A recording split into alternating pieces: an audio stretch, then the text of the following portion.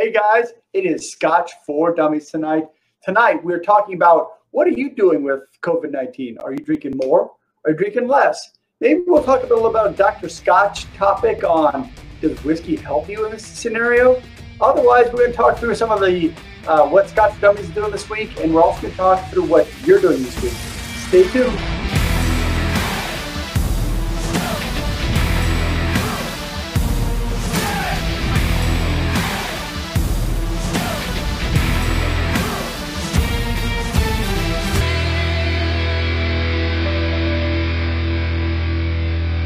What's up, guys? Hey guys, it is Scotch for Dummies. We're guys on a Scotch journey to help you with your next Scotch purchase. I'm Drew. I'm Andrew. I'm Sean. And I'm Mark. Welcome to the show. So this week, Drew threw an interesting challenge at each of us this week. We did a blind challenge that Drew put together, and we each did a different blind challenge. So mine was the battle of the 20-plus-year-olds. Mark, you had the middle of the road.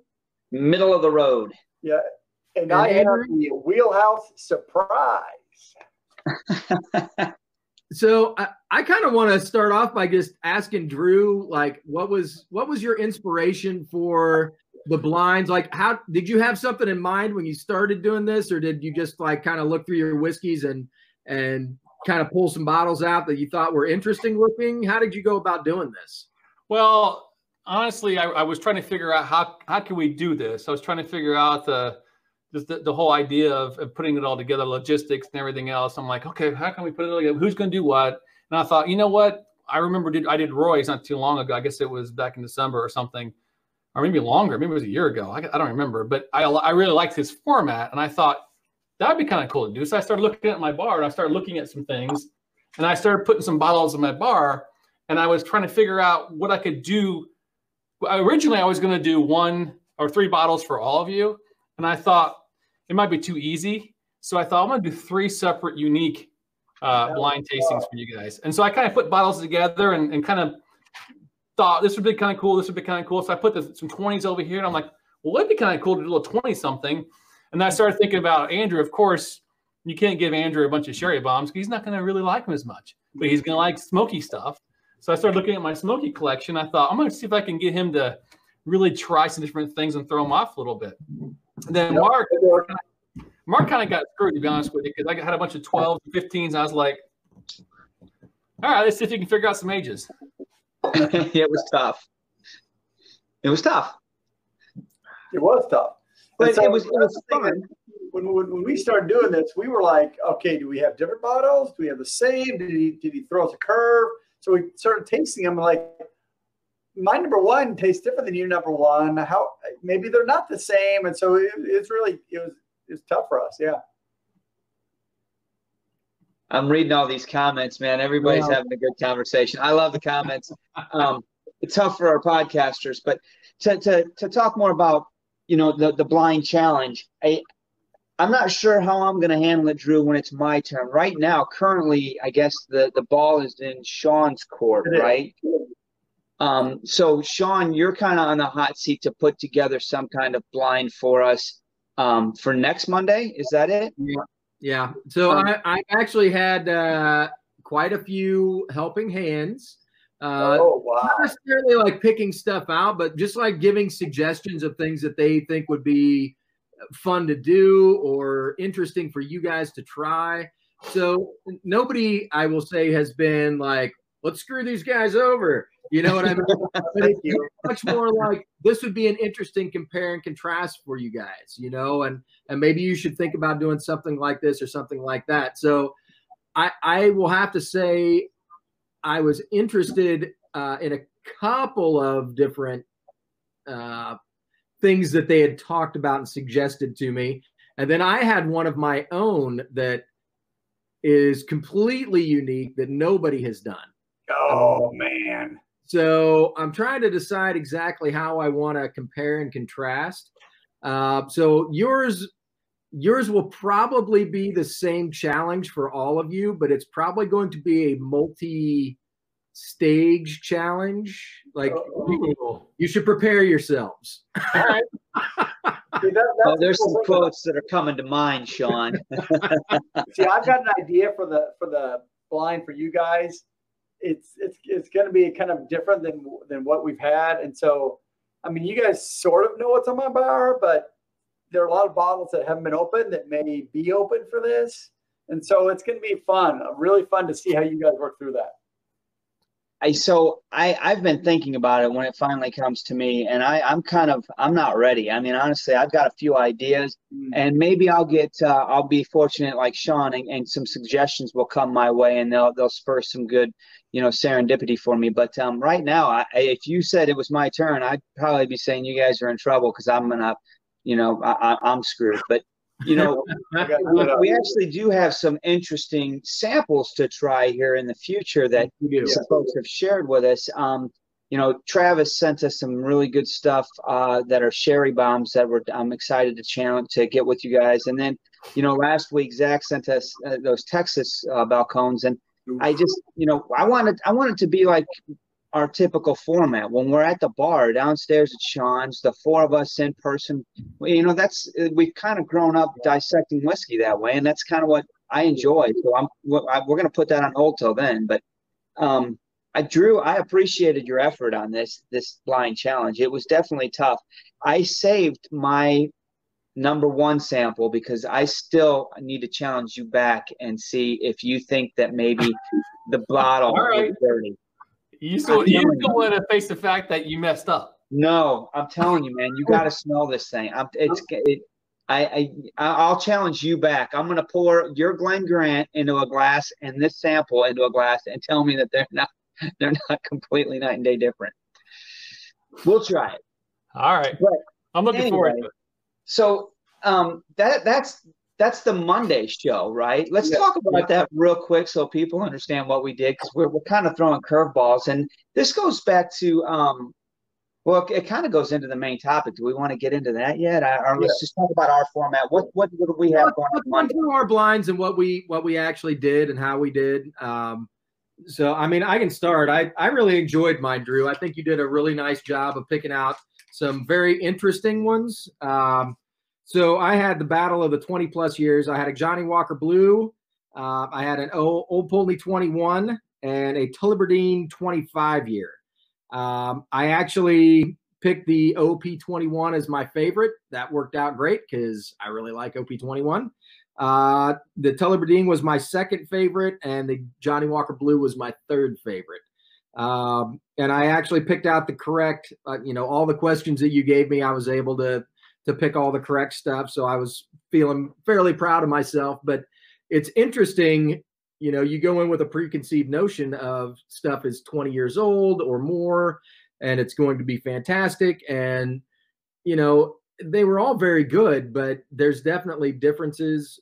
You could definitely taste the grain, when you're comparing single malts and blended scotches, you can pick them out fairly easily. But it was, they were all three very nice. I enjoyed all three of them, but it's always an exercise to go into those blinds because you really don't know what's in the bottle. They've all got things that you're trying to pick out. So I find it interesting. I like the way that Aquavitae set up his blinds, and I'm glad you did the same thing, Drew, because it kind of takes away the nervousness. It gives you something to focus on, like what the ABV is, or which one's the oldest one, which one's a sherry influenced whiskey. And so it takes some of the nervousness out because you start making choices based on your palate and what you know about whiskey. And it starts to get you a little more comfortable in your skin with all of it. So, I enjoyed it a lot. I thought it was a fun challenge. I feel pretty good about myself that I nailed them. So I was just gonna say you did really good. That's why you're up next. You did the best of all. But I think I got to be honest. When I was doing yours, Sean, I had a hard time trying to go. I picked your bottles first, and then I went to try to get the facts, etc. And I had a hard time trying to figure out facts that you wouldn't pick up because I know you know these pretty well. So I tried to throw you off a little bit, but it didn't throw you off. You were on it from the very beginning, so you did really good. I was actually, because they are fairly close in ABV. So I was pretty proud that I was able to pick out the 40% ABV one. the sherry influence, which one was the oldest one? I think that was the other question that you gave me. So, it was a fun challenge. I enjoyed it. I'm looking forward to challenging you next week. So, no, you did good when you did Roy's challenge. I sat right down there on the floor. Yeah, you watched the whole thing. Yeah, and you did much better than you thought you were going to. I think when you first got in there, you were just kind of like, you went in with a very, I don't want to say defeatist attitude, but you were just kind of like, I'm just going to do the best I can and see what happens, and you actually did very well. So that's kind of how it is though, right? Because I was super nervous, and you nailed it earlier. It's not like you don't know this stuff. It's not like, we've done it enough that we trust our nose and stuff, but you get confused. There's this pressure. There's this pressure not to fail and look stupid, right? Yeah. That's the thing. Yeah. And you got to get past that and not care. Well, and and that's it. And I think once they take away, I like the fact of Roy's challenge not being a right or wrong kind of thing. It's just helping you train your palate, letting you figure out what you know about whiskey, what you like about whiskey, without anything else getting in the way. It's just you tasting this glass and seeing if you like it or not, and comparing it to some other whiskeys that might be similar or might not be similar. So, it's a fun exercise. I think that more people should do it. Usually when you go into a blind, you're like, oh, well, I got to pick out the Glenfiddich out of this lineup of 10 whiskeys, right? And like that's you're not gonna succeed in that problem. No. But having 3 or 4 whiskeys in front of you, tasting them, putting them in order that you like there is no wrong answer, and then you're thinking through some characteristics of the whiskeys themselves, and it's all in fun anyway. It is.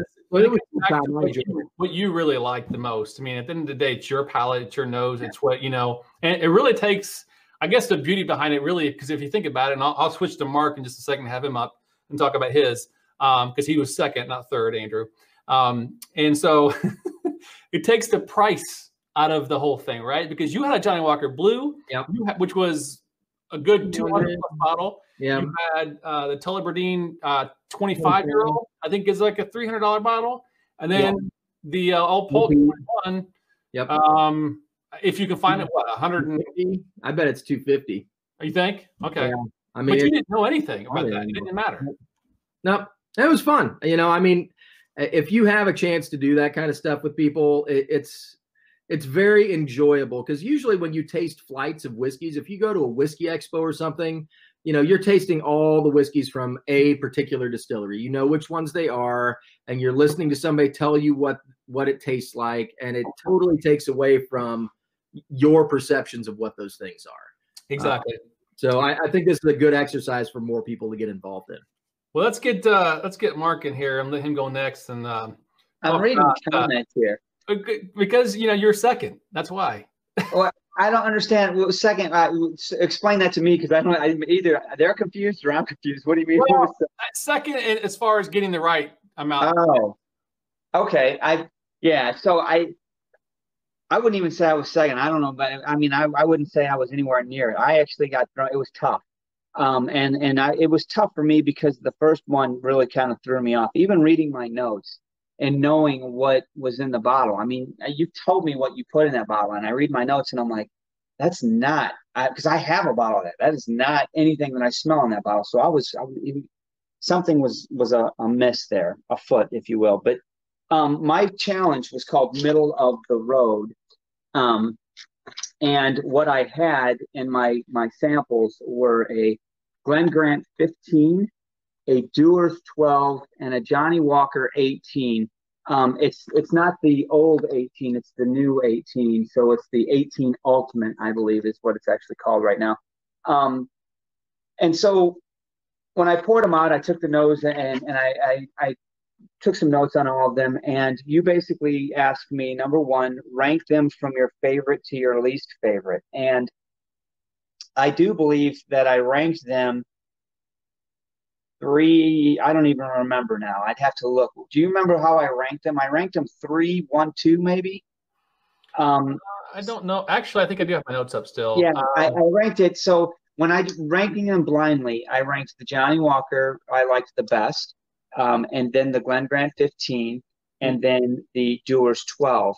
No, you had them backwards. You had the 18 first, you had the Dewar's second, and you had Glen Grant third. So it was 3, 2, 1 is the way I ranked them. Yeah. Yeah, and I did that because of the nose of the Glen Grant. The nose, I literally have written in notes of like bad nose.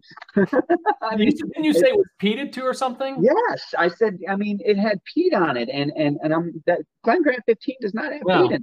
No. So anyway, the second thing that you asked me to do was to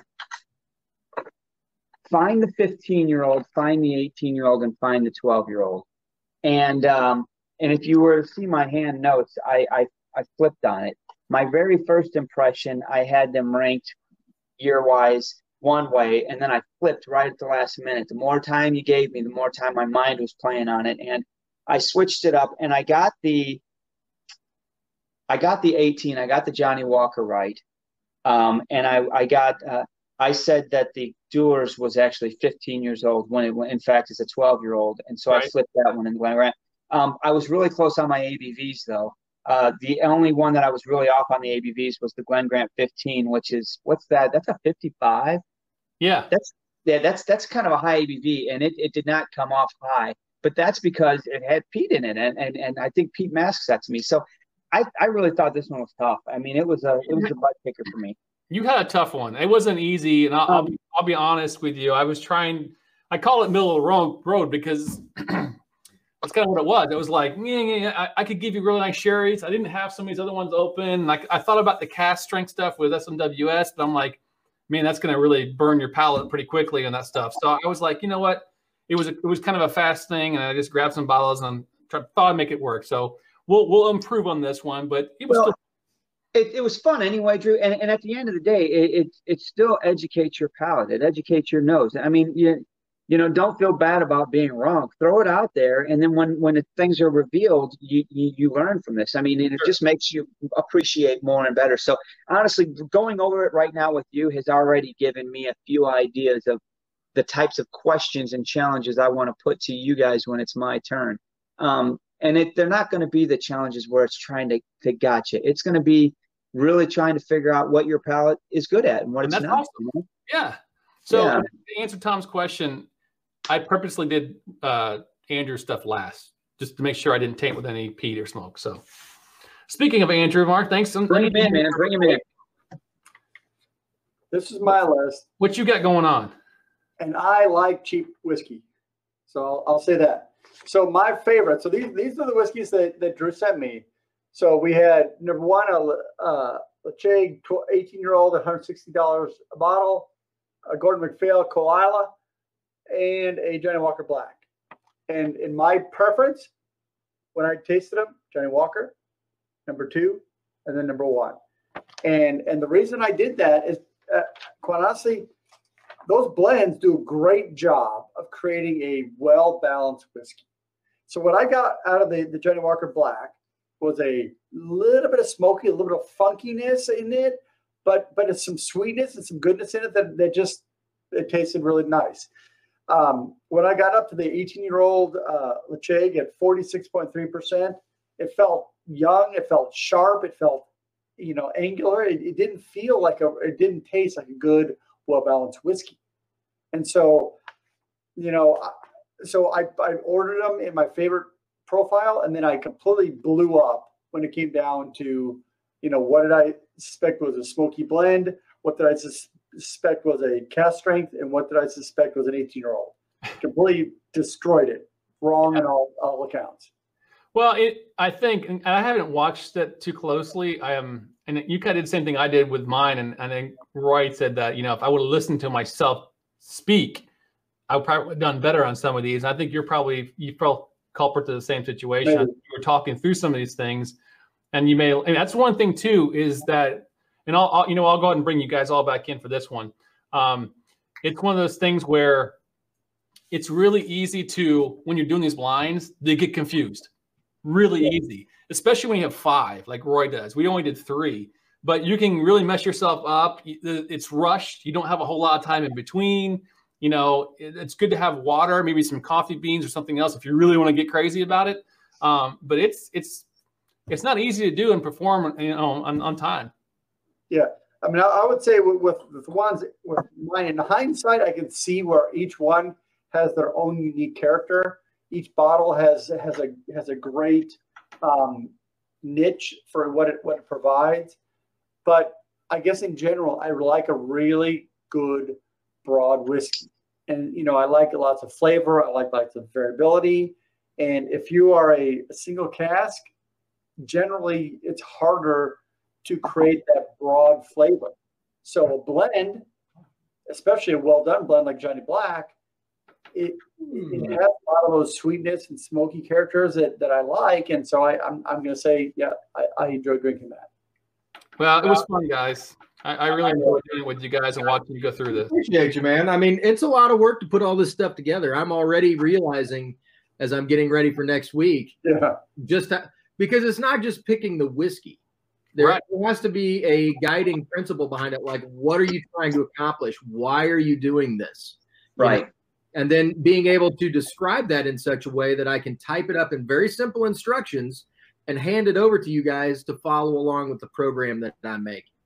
So, I mean, it's tough, man. I mean, it really, really is. So hats off to you, Drew. I mean, you did 3 different ones. That's even more work than I'm contemplating. So it was a lot of time and energy up front. I just want to I wish I could super chat Scott right now, because that's I know. I'm laughing. Right.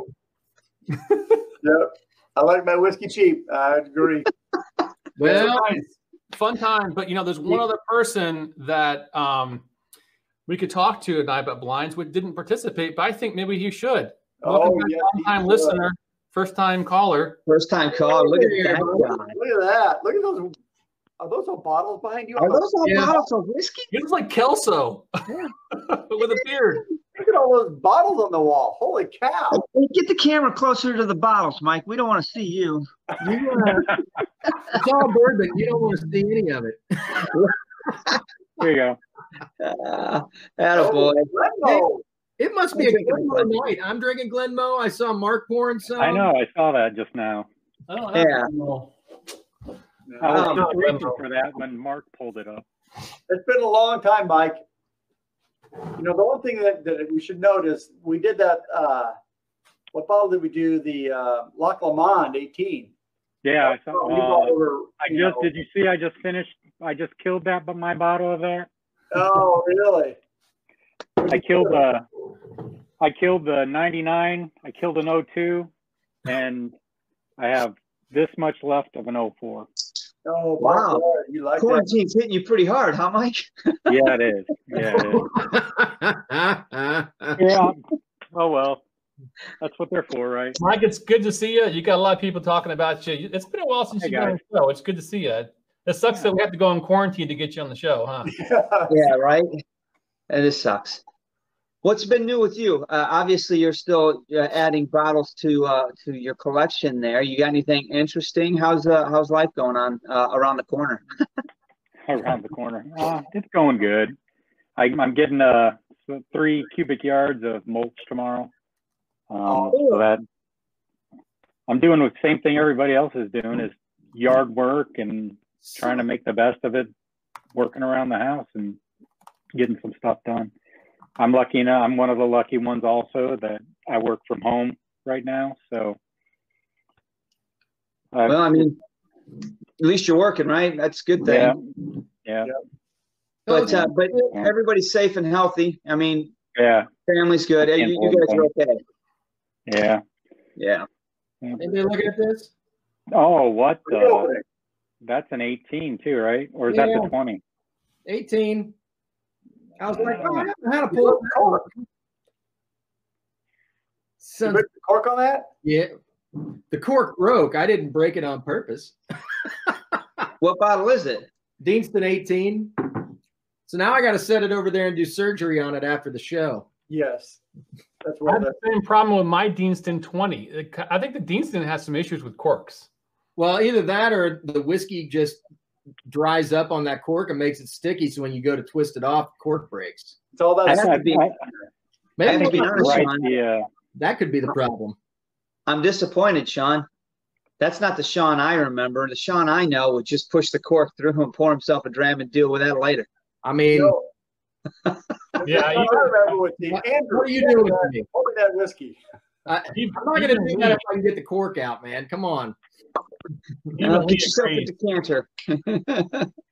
They worry about the whiskey, not the corks. Who cares? Right? All right. Well. Shit.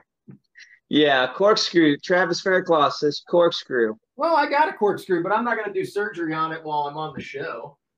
No. I'll just drink this Ben Riach instead. Oh, shit. I know the cork's coming out of that one.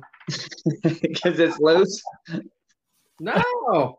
Hey, Sean, Hoagie says, stop whining, Sean, and handle business. Oh, wow. I'm not whining. I'm just sad that I couldn't get one right now. I'm going to get one later. Don't get me wrong. So why don't we move forward a little bit in the show, gentlemen? Let's talk about Mike. And by the way, I just heard from a birdie. We're going to have another guest here in a little while. So let's talk about the other stuff in a little bit. Let's bring Dr. Scotch in and see if he can help us out with some stuff. What do you think? Hold on, I think he's over here. Yeah, Scotch over there. They call him Dr. Scotch. Doctor? Are you singing now, Sean? You want me to? Yeah. We don't have video for the intro. You do. Black guy in little coat. Black guy in little coat. Do it. Richard. Go. That's awesome. So are you going to talk to us, Dr. Scotch? That's right. So Dr. Scotch here. I'm a doctor on YouTube, not on TV. Something I'm like going to that. talk about particles in Scotch, how they affect the Scotch What are you going to talk about today? the speed and the angle of which it flies off the shelf. And we're going to talk about the nose and how to smell. Are we? No. What's our actual topic, Andrew? So I think a good Dr. Scotch topic would be a top German doctor recommends whiskey to protect against COVID-19. What the what? We've got that. So you've seen, obviously through a lot of information that the higher the alcohol content, the better chance you have of preventing COVID-19 or killing I'll say deactivating the virus. So viruses aren't alive. They're like a protein shell or a lipid shell surrounded by RNA. So one of the things that you have to do is you have to break that lipid layer. And to break that lipid layer to deactivate the virus, alcohol is one of the best compounds you can do to do that. But so the German doctor says, and I'm going to read through his. I don't know if Drew can put it online or put it on the screen or not. But yet, say yes, of course that's true. The higher the percentage of alcohol, the better it is. For example, if you are a whiskey lover, then that certainly isn't a bad idea. But of course, you need to bear in mind that you can't do that every 15 minutes. So the problem is with alcohol. So if you drink alcohol, the high, 60% ABV is what they've shown will really break down the lipid layer that surrounds the virus and will deactivate it.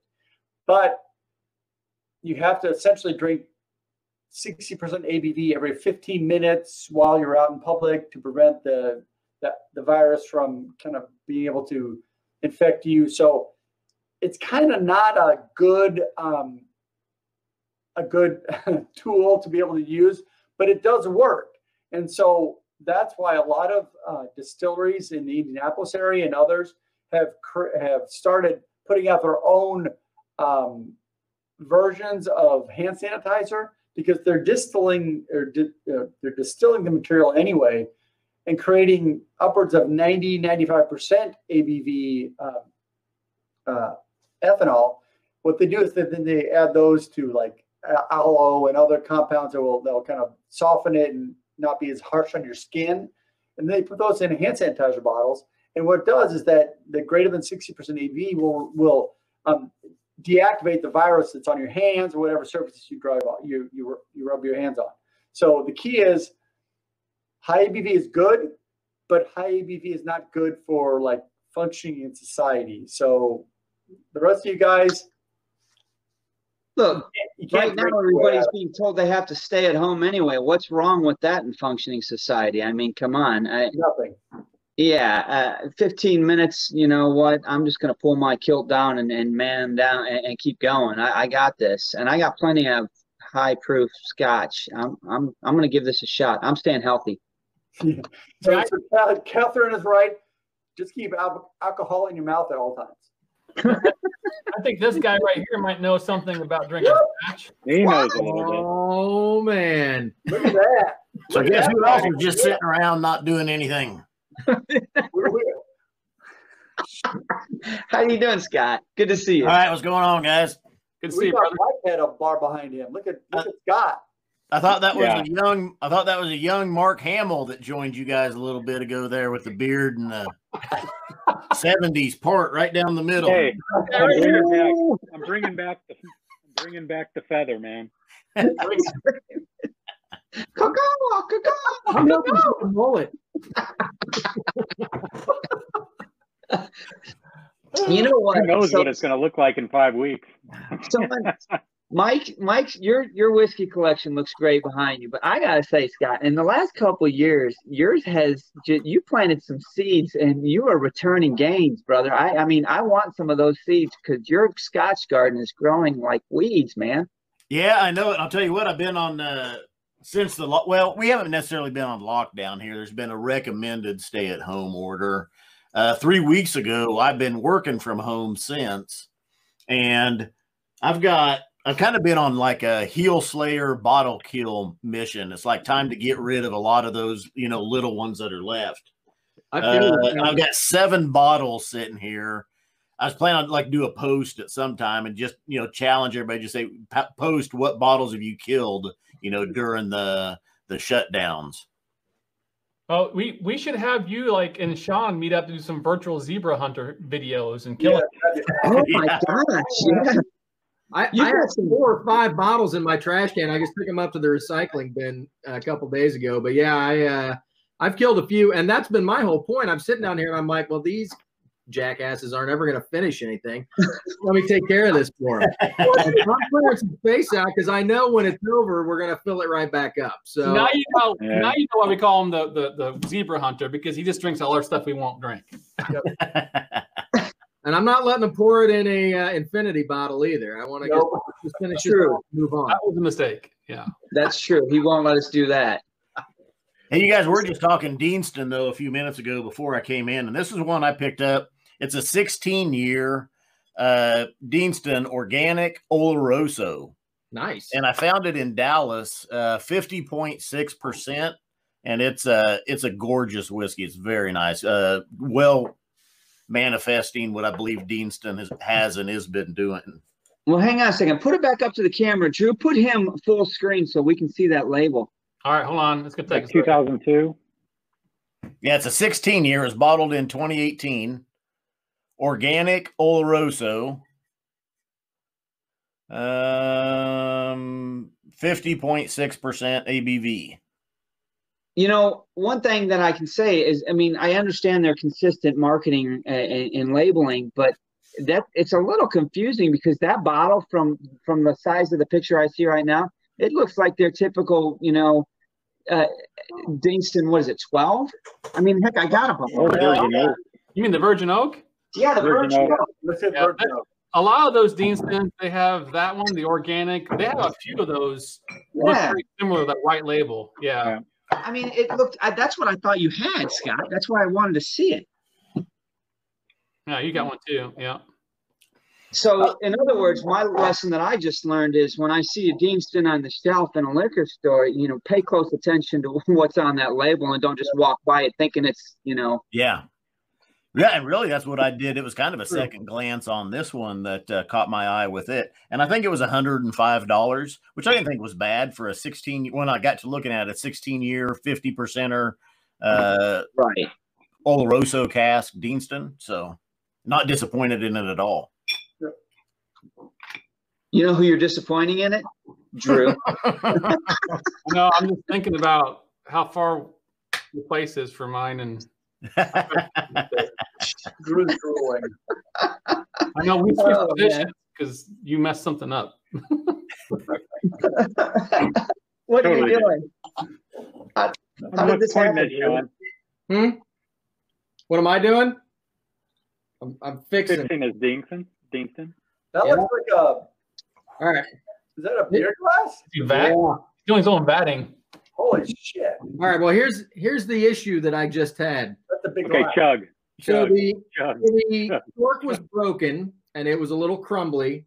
And I'm pretty good at getting corks out with a corkscrew because I've worked in restaurants my entire life. But that cork was so dry that when I started pulling it out, the cork itself just crumbled apart. So I don't want to leave that cork in the whiskey for obvious reasons. So I poured it out, and the cork is going to float on the top of the whiskey, and I'm going to pull out the little pieces, and then I'm going to pour it back in the bottle, maybe. From that, the straw. A backup cork. You got to get yourself a decanter, man. I'd still have to pick the pieces out. It's a backup cork, though. That's good. All right, guys, let's move on. So let's talk about, Mark, you had an agenda for yeah.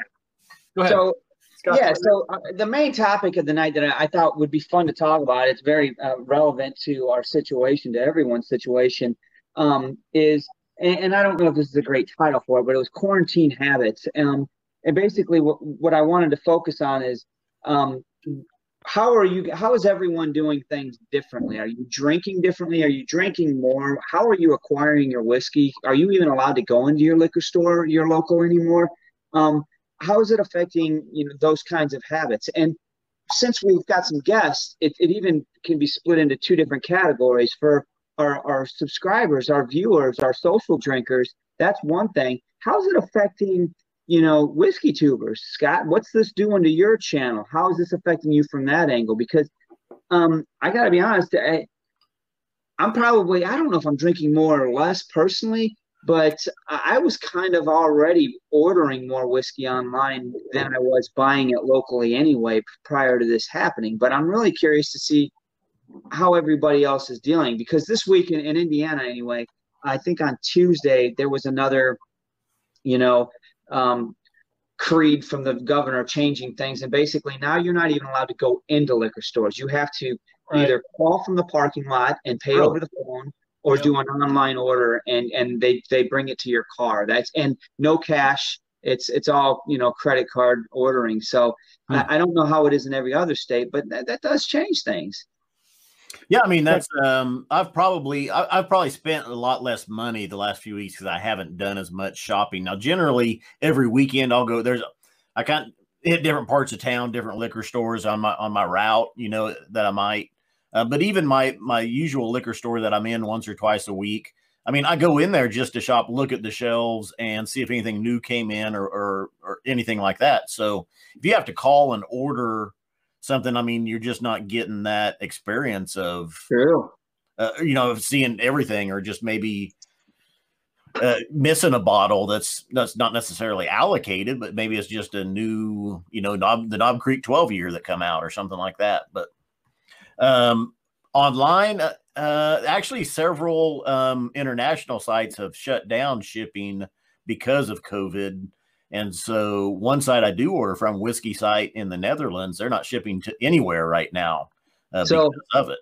Let me tell you, I've got an update on that. I actually ordered some of those Adelphis, the Tinanik and Ben Rennis, back in mid-March, like March 20th, 18th, somewhere around there.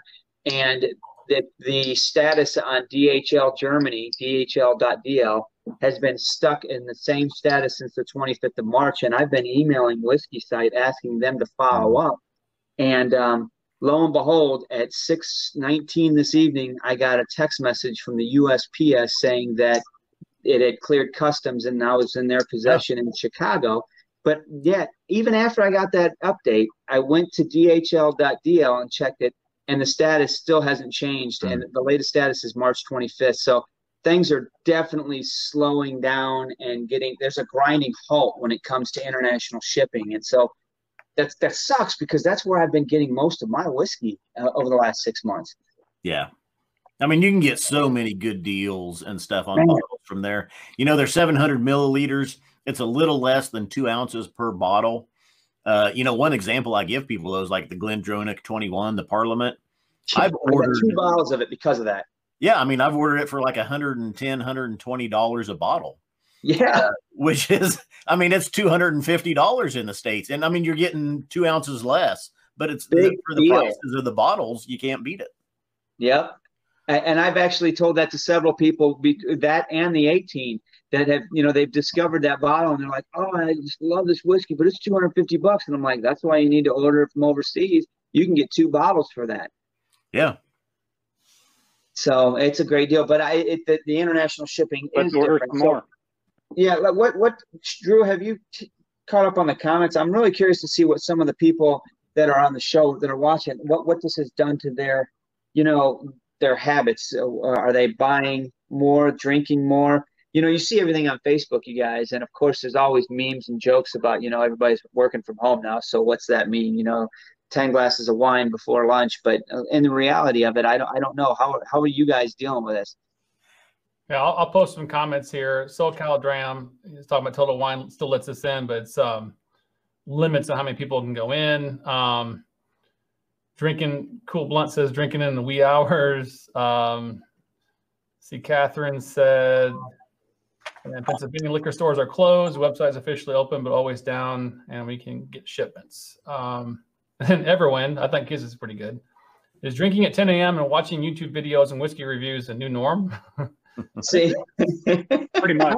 I thought I saw something that Pennsylvania had closed all their liquor stores, and then they reopened online after, I don't know, a few days or a week, and it crashed the site because so many people tried to order their booze. Yep. Which I think that's what you just said. If you're stuck at home, what else are you going to do? I guess. I don't know. I'm kind of curious, and I did reach out to a couple of my reps in restaurants on the liquor side, just because I was curious. Liquor stores are still open, but there's not much to do as far as sell the liquor stores. Those guys just order what they order, and it is what it is. But they've lost a lot of their business, so I'm wondering if they're not bringing in certain like hard to find bottles or allocated stuff, if liquor stores are declining in sales, if they're not letting people in. I'd be curious to know, who's buying what. Are you getting mostly people just coming in to buy in quantity and call it a day? Or are you getting people that are just bored coming in and want to, kind of shop the shelves if they've got a chance to do it? So I hold on a second, Mark. So Bob made a comment, and I thought it really resonated. Drinking more from what I have in stock, and I can say honestly that I'm drinking more than I should probably, but obviously I'm drinking my stuff. And one of the things I miss most is just being able to have more social aspects with you guys, to bring stuff over, to share things. I know a big part of whiskey is sharing what we have, and I think that's probably been hurt a little bit, and we're feeling it more at home. And we're also probably either, depending on your bar, like if I was at Scott's bar, I would never be this way. I'd be always happy because there's always plenty of stuff to drink.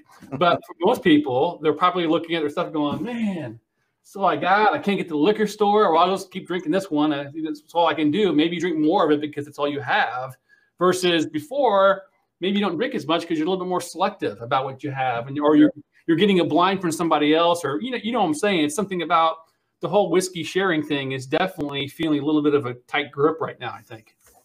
Well, so Everwin made a comment that goes with what you're saying. He said, seriously, to answer the question, he's reluctant to drink from a low bottle since he can't easily replace it now. Ah, right. And, I get it. Yeah. You're absolutely right.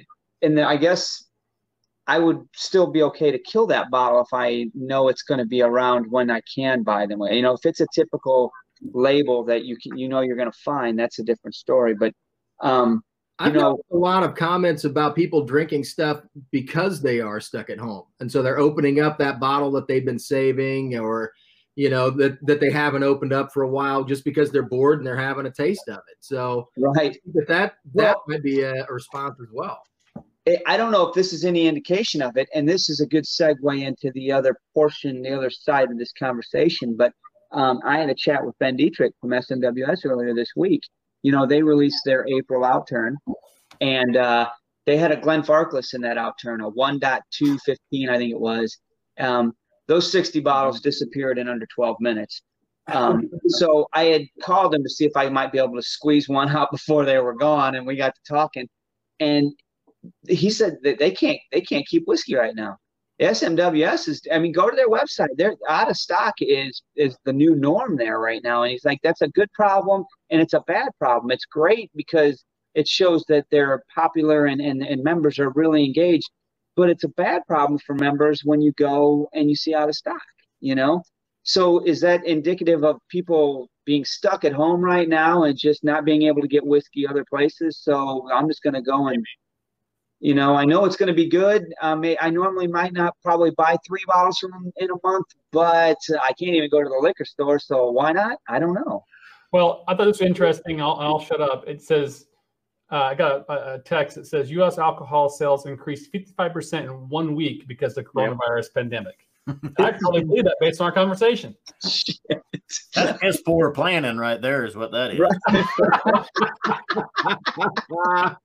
But so the other half of the conversation I was going to say is, how does this change? And I'm curious to hear a little bit from you, Scott, because I know the 4 of us have chatted offline about it, but how does this change the perspective from the industry? So, you know, the ambassadors and the distilleries and the marketing piece, you know, all of these whiskey fests where most of your ambassadors are traveling across the country to do events, they can't do that right now.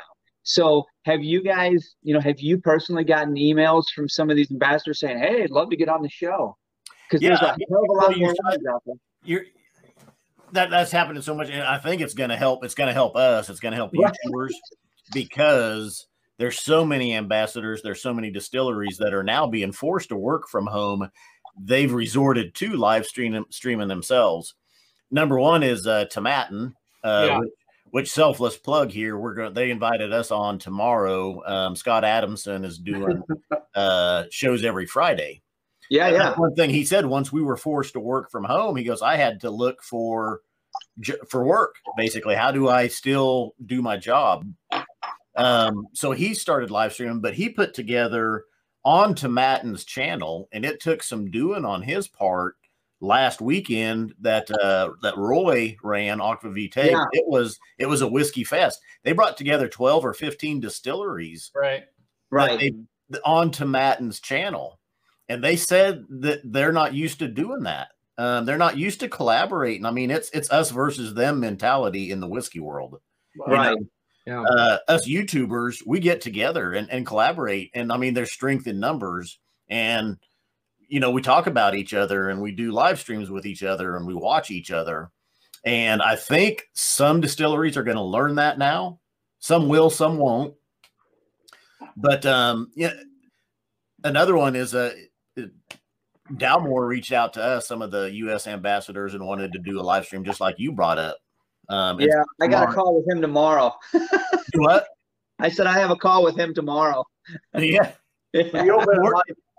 We're doing a live stream with Dalmore tomorrow night. Of course, it's a charity, though, we're doing as well to raise money for the America's Nurses Association. Yep. So, yeah, he reached out to us last week or a week or a little. Sean made a point. He made a good comment before the show started. Is a lot of these ambassadors or distilleries, they didn't have the platform when this hit. So now they're all scrambling, going, how do I do my work, like you said? And they've discovered, okay, so I need to get out there online. That's my only outlet. Damn, I don't have any platform to do that from.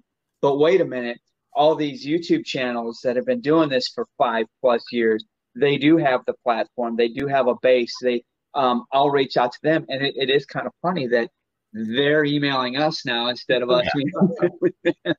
Yeah. Well, last weekend was I think I guess kind of an epiphany of the whole idea of what we've been doing for years, Scott, and talking about how, you know, times are changing for the whiskey industry, et cetera. And it's sad that this stupid virus kind of kicked it into gear, but that's kind of what happened last weekend. And to your point, I think that, you know, it's kind of nice to finally be there with them when they're coming out and realizing that this is a huge platform that not only you, but Aqua Vitae, us, many others have been doing for years. And it's not just about us doing ourselves. It's about just showing our passion for why we do it. Because let's be honest, none of us make money off of this. It's because we like doing it.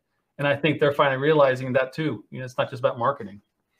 Yeah. And you do a live stream and you bring in, say you average 100 people, on a live stream. How much work did that take, compared for them putting together a weekend, at the Marriott with a master class tasting? Oh my gosh. And they bring in 20 people. How much did that cost compared to, a live stream virtual tasting? Well, and it's not just the ones that watch it while it's live. Tomorrow we'll have 600 or 700 people that have watched this show. Yeah, exactly. Podcast or however else we put it out there. So they're getting residual traffic off that forever. That's got to be money well spent. Yeah. And I think they're seeing that. Hopefully it parlays, into the future. Hopefully they don't go back to work and then forget all this. Yeah. So you're right. Hey guys, real quick. We got a super chat. Let me scroll back up. I lost it. Wow, that's a big one. Microsoft Guru. Dang, look at that one. Dang. COVID for dummies. Drink up. Bro. Stay safe, man. Hope you're not traveling anywhere. Hey, man, I haven't seen that guy in a minute. How are you? It has been a while. Good to see you, Guru. All right. I'm going to sample some of this Deanston since I rescued Bob. Yeah, of course. Yeah. So let's pitch it over the mic for a second. Let me have the mic for a sec. Yeah. So what did you pull out there a minute ago? That looked pretty interesting. Yeah, you had some of it. I did. It was good. You did. It's the what? When did you come over to your house? That compass box? It It is a compass box. Turn it to the side for a second. Is it almost gone? Oh, okay. Well, you put a dent in that thing. Yeah. Which Kind one of is what it, Mike? It's a Guess which one. Come on. Scott knows which one. I can't see. Well, actually, I know that's not the 3. It's the 1 or the 2. Myths and legends. I can tell you that Yeah. much. Is it the 1 or the 2? It's the one. 1. It's the okay. What distillery, Scott? Oh, shoot. I don't remember that. Is that Glen Elgin? Come on. I don't know. You don't know me better than that. Ball Blair. This is the Ball Blair one. Hey, Mark, look at that. It's Ashley. Good to see you, Ashley. Thanks for jumping in. Is it? Yeah. I gotta go see her. Wow. Yeah, So I liked it. It reminded me of Ball Blair because it was. I mean, when you tell me what it was. It's still got the strong, Ball Blair, flavors and smell, and my neighbor picked it up like right away when I gave him some. Yeah. When we opened it, and I didn't tell him. So, but it kind of goes with what you guys were talking about earlier. One, you're opening bottles that you typically wouldn't have opened in the first place. Number 2, you're kind of. I look every night. I look at my stash. I'm like, well, that one's low, and I'm like, I might as well just finish it, So I've probably killed 7 bottles that I didn't think I was going to kill, and one of them, like on our other meeting that we just had, I did an O2. I finished my O2, finished my 99, and I'm about to finish 04, and then my 05's empty, and my 03's probably got about 3 more hits from it. So, what yours sounds like the last entry in a desperation log of a survivor, right? Like, I'm down to my last bottle of Ball Blair. Morale is low. But morale is low. It's like, and then it's like Scott was saying, when we're going to how the liquor stores now don't let you go in. Yeah, so you're not looking. You can't find, like, when I went down to the Party Source, I had no idea when I got my bottle of 99. I had no idea it was sitting on their shelf. It wasn't on their website. that's the thing. Not their entire stock is not on the website, so you have no clue. Yep. So that's where you run into a lot of problems, like Scott was saying. It's kind of the lure of it too, though, right? Kind of what we call dusty hunting or whatever. Just see what's out there. Hey guys, real quick, we got a couple super chats. One is DB She. Microsoft Guru set the bar pretty high. This is just a 20% tip. Cheers. Thank you very much. Thank you, D. Cheers. Cheers. Cheers to you. I'd like to call out SoCal Tram. It's been too long without a shot of White Walker, just saying. In all seriousness, cheers for always doing it, fellas. You know what? I think he's right. Scott, since you're always the one that instigates it, and you're part of the show right now. You gotta have a White Walker. I know you have a White Walker back there. Am I getting some of that money? No. I'll send it over to you. Hey, check's in the mail, buddy. I don't have White Walker. Let me. What's the? I'm calling total BS on that.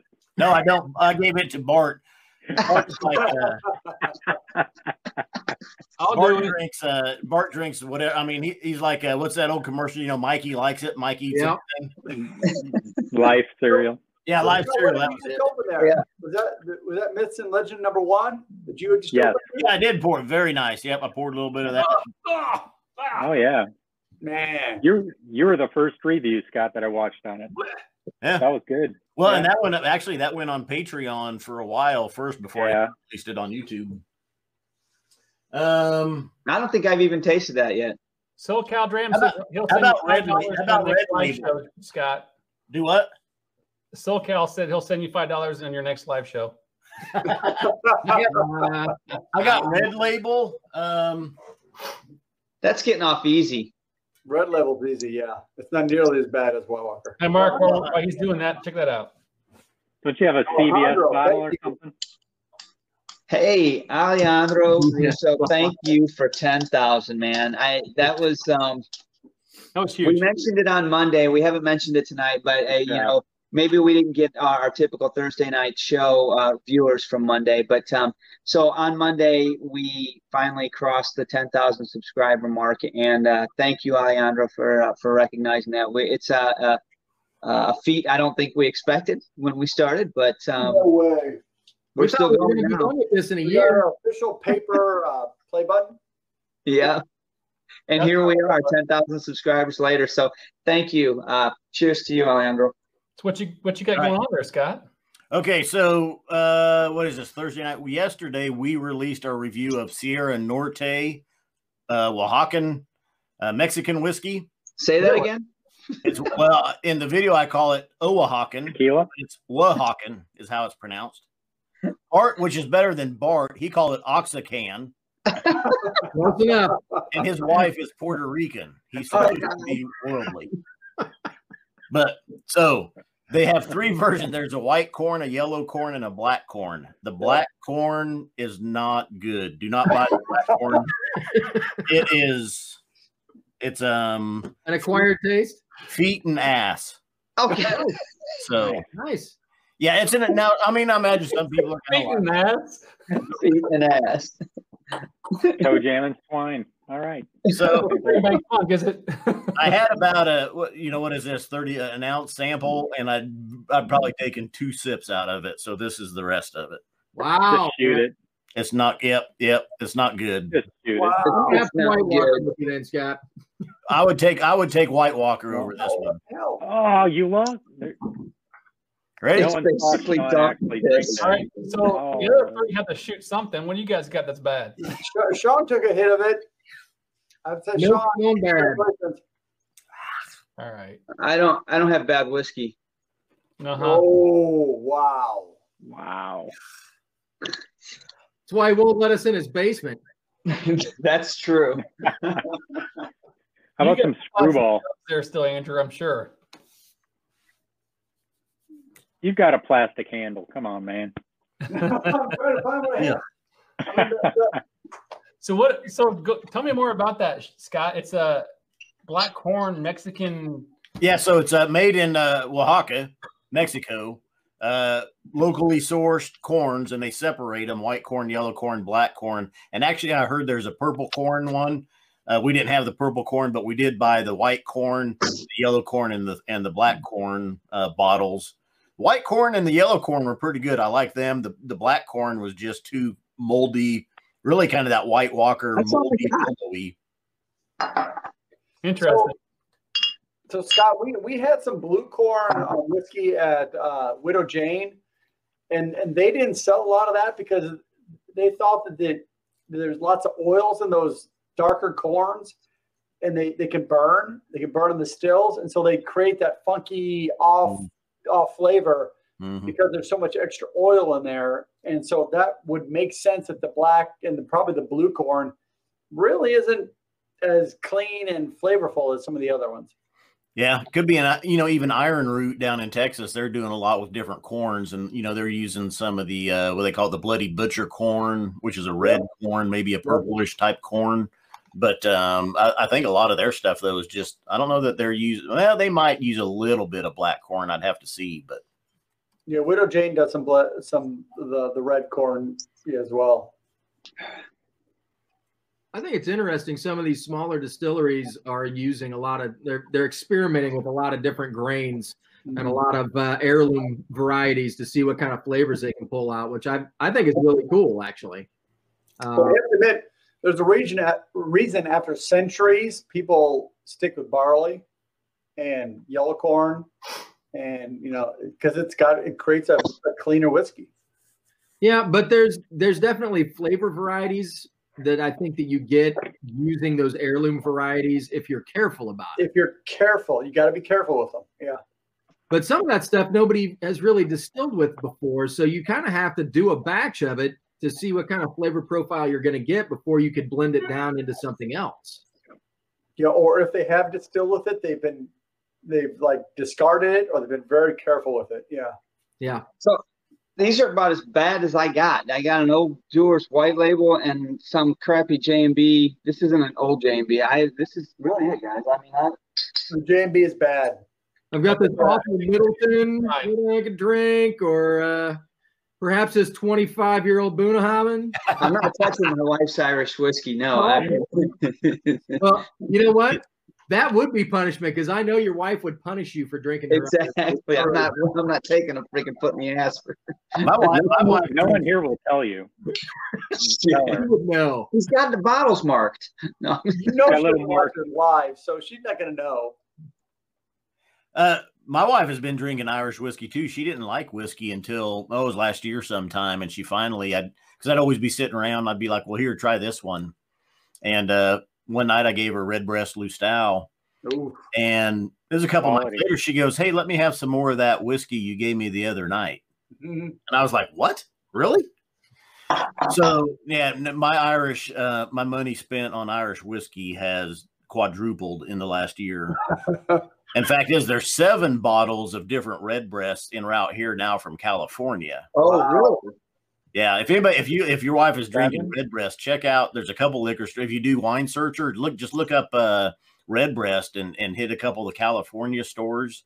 I mean, I'm getting it shipped here way cheaper than I can buy it here. Wow, really? Wow. So Glendale Liquors is one, and recently ordered from Remedy Liquors. Remedy Liquors has been the cheapest by far, but I've looked at them.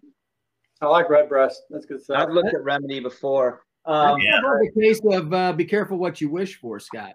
Yeah, I know. She's got a pretty good little selection of Irish whiskeys.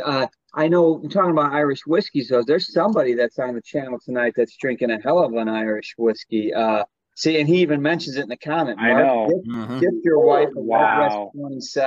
20 Dude, she'd be mad that I spent that much money on a whiskey. Are you kidding me, man? That's a salty bottle, man. Don't tell her how much you spent. My favorite is probably my wife's is Redbreast 15. Yeah, Really? that one. Yeah. I went through that bottle pretty quick. Yeah. When I had I mine. guess that's the next one I got to get for. So I've got she has the 12 and the 21, and so I bought her the 12 cask strength so she could compare that a little bit. But she really doesn't like cask strength whiskey. So I mean, obviously she's got Middleton's, Jameson's, the green, yellow, red spots, stuff like that. But We do have a bottle of LaSalle on the bar now too, but the 15 obviously. That's why I'm going to find the 15 on one of those. The Remedy has it right now for $67. Wow, dude, that is cheap. Yeah, because it's $110 a bottle here. Well, speaking of Remedy, it looks like SoCal got himself a bottle of Deanston 20. Wow, Remedy. Yeah, that seems like a good price, man. I think so too.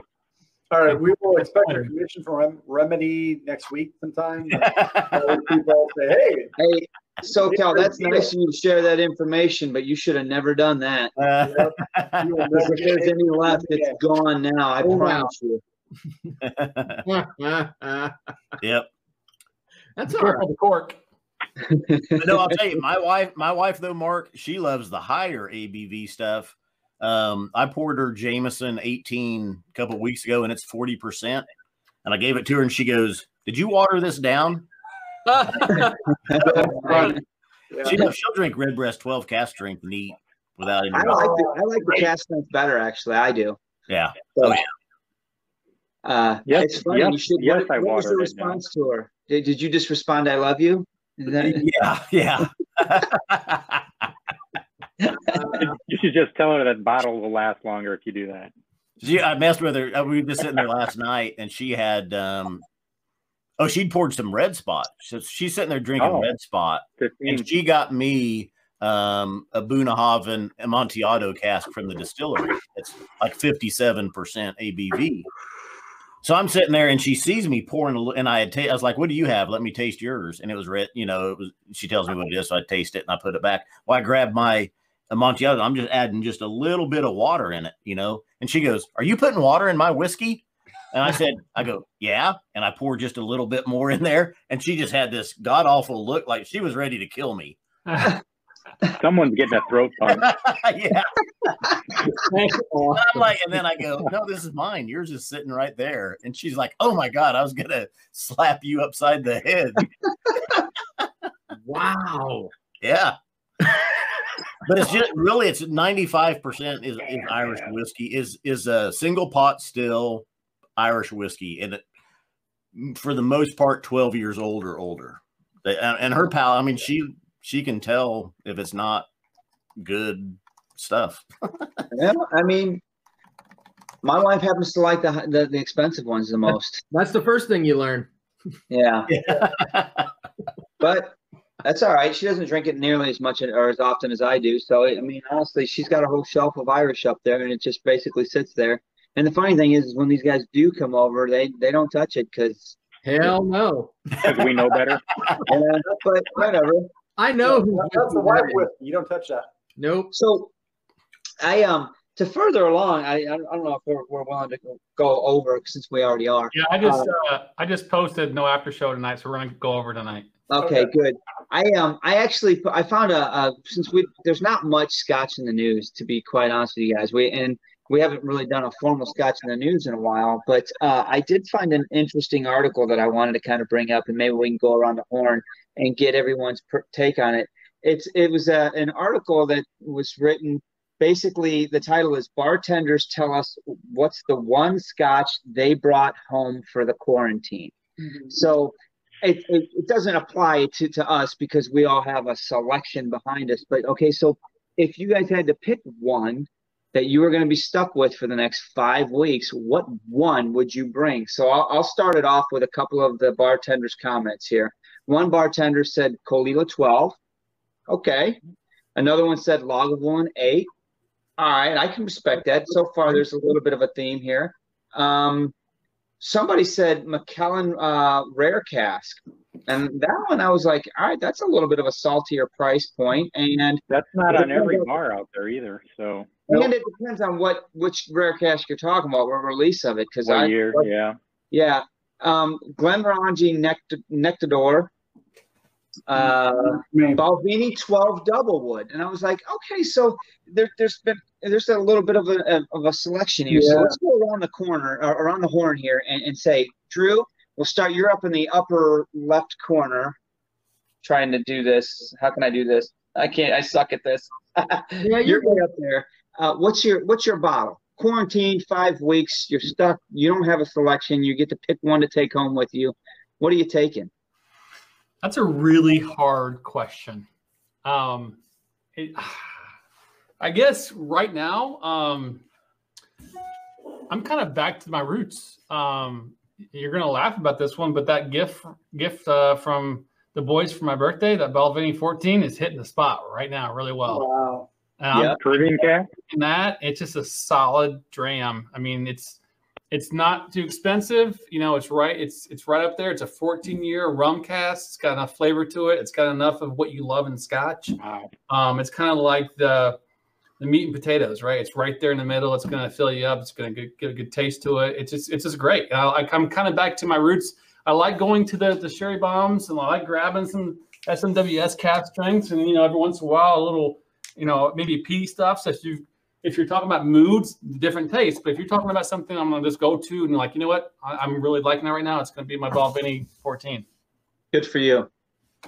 That's that's a little bit of a surprise for me. I thought you were just going to go to like an Old Faithful Deanston 20 or something, which isn't really fair because even though SoCal just found one, it's not like you can go find those anywhere else. But Balvenie 14 is a really good pick, and it's a good. It fits you.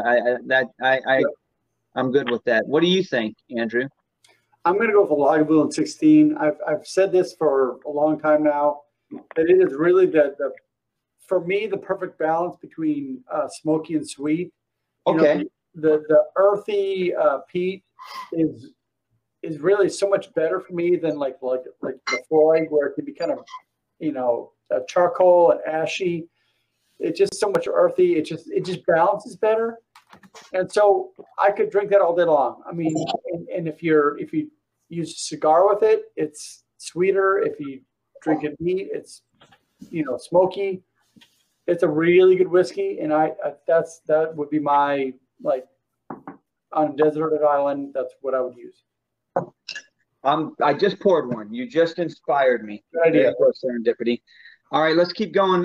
Scott, you're next on my view screen here. Not too long ago, I would have told you Macallan 12 I'd just grab, and that would kind of be my daily pick. But I've switched. Yep. I think Bunnahabhain is now my favorite distillery, and I'd have to go with Bunnahabhain 18. Really? That's a good bottle too, yeah. Why would you pick that? It brings that Bunnahabhain unpeated Islay characteristic. It's kind of got some maritime sea saltiness to it. Mm-hmm. It's not peated, so I think that unsalted or that kind of salty, unpeated barley characteristic in its sherry cask, and it's just a nice influence, and it's just delicious. I love it. Yep. I picked out. My wife comes down and she pours me something blind. She'll just come get me a drink, and that Bunnahabhain Amontillado she poured me last night was blind. She just brought it up to me, and it took me about 3 sips. But I go, "This is one of my Bunnahabhains. Could be the 18, but the ABV is higher." Nice. I could tell. Let me ask you a question in regards to that. Bob H., one of our East Coast guys out there, been with the show. They changed their labeling, Bunnahabhain 18, right? Yeah. So there's an old bottling and there's a new bottling. Have you done a side-by-side comparison? And if you have you found a difference? I have not. And I've actually heard that the new Bunnahabhain 18 is lightly peated from some people. So I have not tried it. But in my journey now where I'm at, it used to be I wouldn't have wanted the peat. But I like stuff even with maybe just a slight bit of peat into it, especially if it's got some sherry influence as well. That's good stuff. So you're not veering far from your sherry root. That's your foundation. Yeah. But you're finding like a little peat sprinkled in now. Yeah. That's cool. Well, I've got one of the new 18s down there I haven't opened up. If I hadn't just poured this one, I might have opened that one. But Andrew beat you to the punch. Sean, what's up? Well, I've been thinking about this because I've been in restaurants a long time, and I've got two answers for you. I've got my answer that I personally would pick would be really anything from GlenDronach would probably be what I would do. Oh, yeah. I thought about doing some kind of a peated scotch, but I'm not in the mood for that every day. And so I wouldn't want to be kind of tied to it. But you give me a GlenDronach 12, I'll drink that every single day, no problem. But from all of the years working in restaurants, most of the bartenders I know want two things. They want easily accessible, and they want something that makes a good cocktail. They're not drinking it by itself. In which case, I would probably bring home a bottle of Monkey Shoulder, or 3 or 4, because I could probably afford that. And now I've got, and I don't feel guilty about making 7 or 8 cocktails while I'm waiting out the apocalypse. You can get a case of it. Yeah. Okay, I'm down with that. Yep. Well, so, Mike, it doesn't have to stay in the realm of Scotch, Mike. You know you've got a selection there. You get to choose one out of it. I mean, if you want it to be your crown jewel, you can do that. But let's. You get a case of it. What do you want? Keep true to the question. Do we want to go bourbon, or do we want to go Scotch? Since we're on Scotch for dummies, it's your choice, man. This is your palate. You're the one stuck drinking it. If it was a Scotch, I'd probably have to say Glenmorangie, probably the new 14. Yeah, the new 14. Because it's starting to be on like at every bar. That's what it's starting to be, and it's great. I get it. It's a toss between that 12, the old 12, and this 14 now. Yep. But this one's really hitting the spot. Sure. So I'd have to go for Scotch, probably this. Probably for a bourbon, I'd probably have to say probably a Knob Creek, the 120. Tom said a case of Ball Blair 90. Well, I'm trying to think realistically. He's trying to stay true to the question, Tom. I'm trying to. So, but I'm trying to think about how I would answer the question myself, and I really don't even know. Honestly, right now where I am in my journey, obviously you asked me before tonight, or I'm with Andrew on 16. At Lagavulin 16 is my island Scotch. I'm stuck on an island. That's what I'm stuck for the rest of my life. But right now, in this moment, this last 2 or 3 months or better, I've really been on a sherry bomb kick, and I asked myself as Sean was talking, because he's made the comment, am I in the mood for a peat all the time? I love peated whiskey, but do I want one every glass? And so I was like, wow, is that how I feel about sherries right now, the big sherry bombs? And I got to say, what's your biggest sherry bomb though? But what I like about it is if I get myself a heavy sherry bomb that I really want, like let's just say, the Glendronach 18, the Allardyce. Man, if I'm not in the mood for that heavy of a rich sherry matured Scotch, I put enough water on it and it's not as rich and heavy. I can get what I want out of it without being overwhelmed or weighted down by it. So it's going to be somewhere in that sherry bomb world right now, which what's that mean? Maybe it is that 18, maybe it's the 21 right now. Either one of those I could pour and just be in heaven for a while. And I love just sticking my nose in them. There's so many different sherry bombs that are out there right now, but to keep it simple, I'll just say, that the Glendronach 18 really it's different than the 21. Is it better? I could argue yes. I could also say the 21's better. So I'm going to say the Glendronach 18 is what I would pick. But yeah, I mean, even that's getting hard to find nowadays. That one's starting to, and it's going to be not so special next year anyway, right, Scott? I mean, I think it's falling off the chart, and it's going to be an 18 as of next year anyway. Yeah, supposedly. Yeah, I mean, yeah, that's what they say. Right. Yeah. But let me finish out and see if there was any other bartender. Oh yeah, so hang on. So we finished the last bartender one that I said was Balvenie 12 Doublewood. Then there was one of the bartenders said Compass Box Hedonism. Really? Yeah. Wow. And I'm like, well, what bar are you pouring at, right? Because that's kind of eclectic. That's Delilah's. Yeah. That's a unique bottle. I mean, it didn't blow me away. One of the few Compass boxes that I'm like, it's good. But so here's one, Ardbeg Ugadale. All right, fair enough. That's definitely got a cult following to it. Balvenie 14 Caribbean Cask. Look at there. That one too, actually. That one was in there, and so there's just a couple more. There's a Tomatin 18, which that's a good whiskey. I just killed a bottle of that. And, you know, for an 18, talk about price point. That's a pretty cheap 18-year-old whiskey. It is. Anach, 2001. Wow, someone picked an Anach for interesting. Balvenie 12 American Oak, which is definitely different than the Doublewood. So to me, it fit the conversation of, you know, these quarantine habits and changes and what we're all dealing with and what's it mean to our drinking. I was curious to see what the whiskey, you know, bartenders, the guys that live this day in, day out, what they would pick. So it was fun to go around the horn and see what you guys had to say. Yep. I think it has a lot to do with, hey, Mark, I think it has a lot to do with, like, well, what's in their bar? You know, there are bars, like you were saying with that Compass box, like you go to Delilah's, you have every Compass box that was created. That's true. On their bar. So, Right. you know, And what's that bar looking at? Yeah. I mean, I think if you've got a bartender that is good with whiskey and has a good knowledge of it, then they're going to pick a completely different whiskey. Oh, yeah. But I think the majority of bartenders are probably going to pick something that mixes and makes a cocktail. Yeah. I mean, they're bartenders. That's more common for the most part. So anybody can pour whiskey in a glass, right? That's right. So this was Mike Porter's pour. Oh, Balican. Man, he just commented, you know, it's time to pour one. Who's got one? Well, hey, I've got a good, healthy pour, a log 16 here. So if I'm still alive when it gets time, I'll bring it. Hard. Can you just throw some of that towards my glass? You know what? That's the last I have of that, Sean. I know that they still have some up at Vine and Table. At least they did the last time. The price point that they've raised it to, $1.35, is just salty, man. It's just hard. It's a delicious whiskey. It's awesome.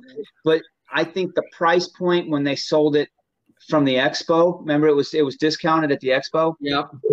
I think that was the price point for this bottle for me. And now it's back up to $1.35, and I think it's hard to get over. Bottle? Dang. Is that open, Andrew? Nope. Not open Did you yet. open anything? Is that the one from Vine and Table? It is, yeah. Yeah, it's good. I don't have a glass of this Tamdu Batch 1 to round out the evening. There you go. I think for the most part, I was gonna say, for the most part, I think Sean buys all the whiskey, and you guys go there and drink his stuff, and then buy your own bottles that you keep at your houses. Is that what happens? No. Don't confuse yourself. That might be the way it appears. We'll leave it at that. just like you're sending the White Walker over to Bart. Yeah. Hey, there was one other topic before we get lost in the sauce here and shut it down if we have to.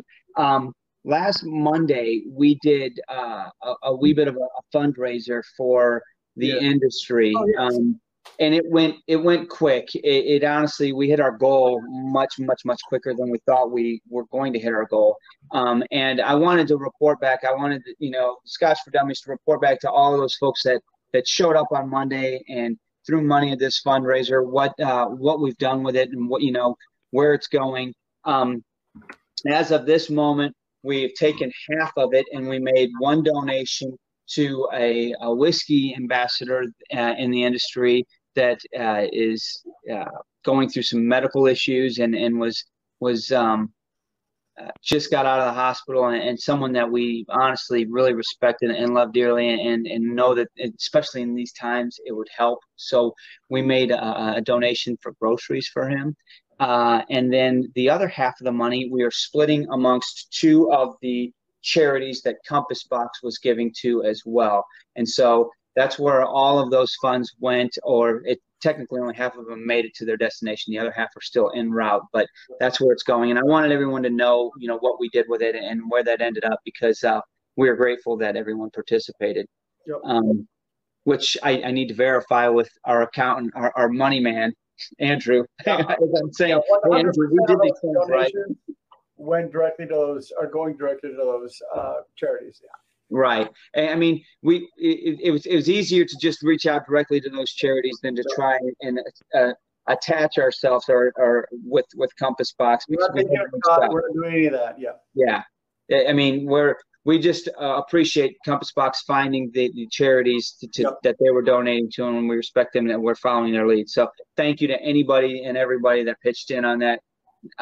We very well may do it again in the future on Mondays, because I mean, anybody that's in this industry is struggling, and you know, it's an industry that we love and we rely on. I know I sure do. Yeah, absolutely. Hey, Sean, reach out to your money man and see how much these other guys owe you. A lot. Hey, man.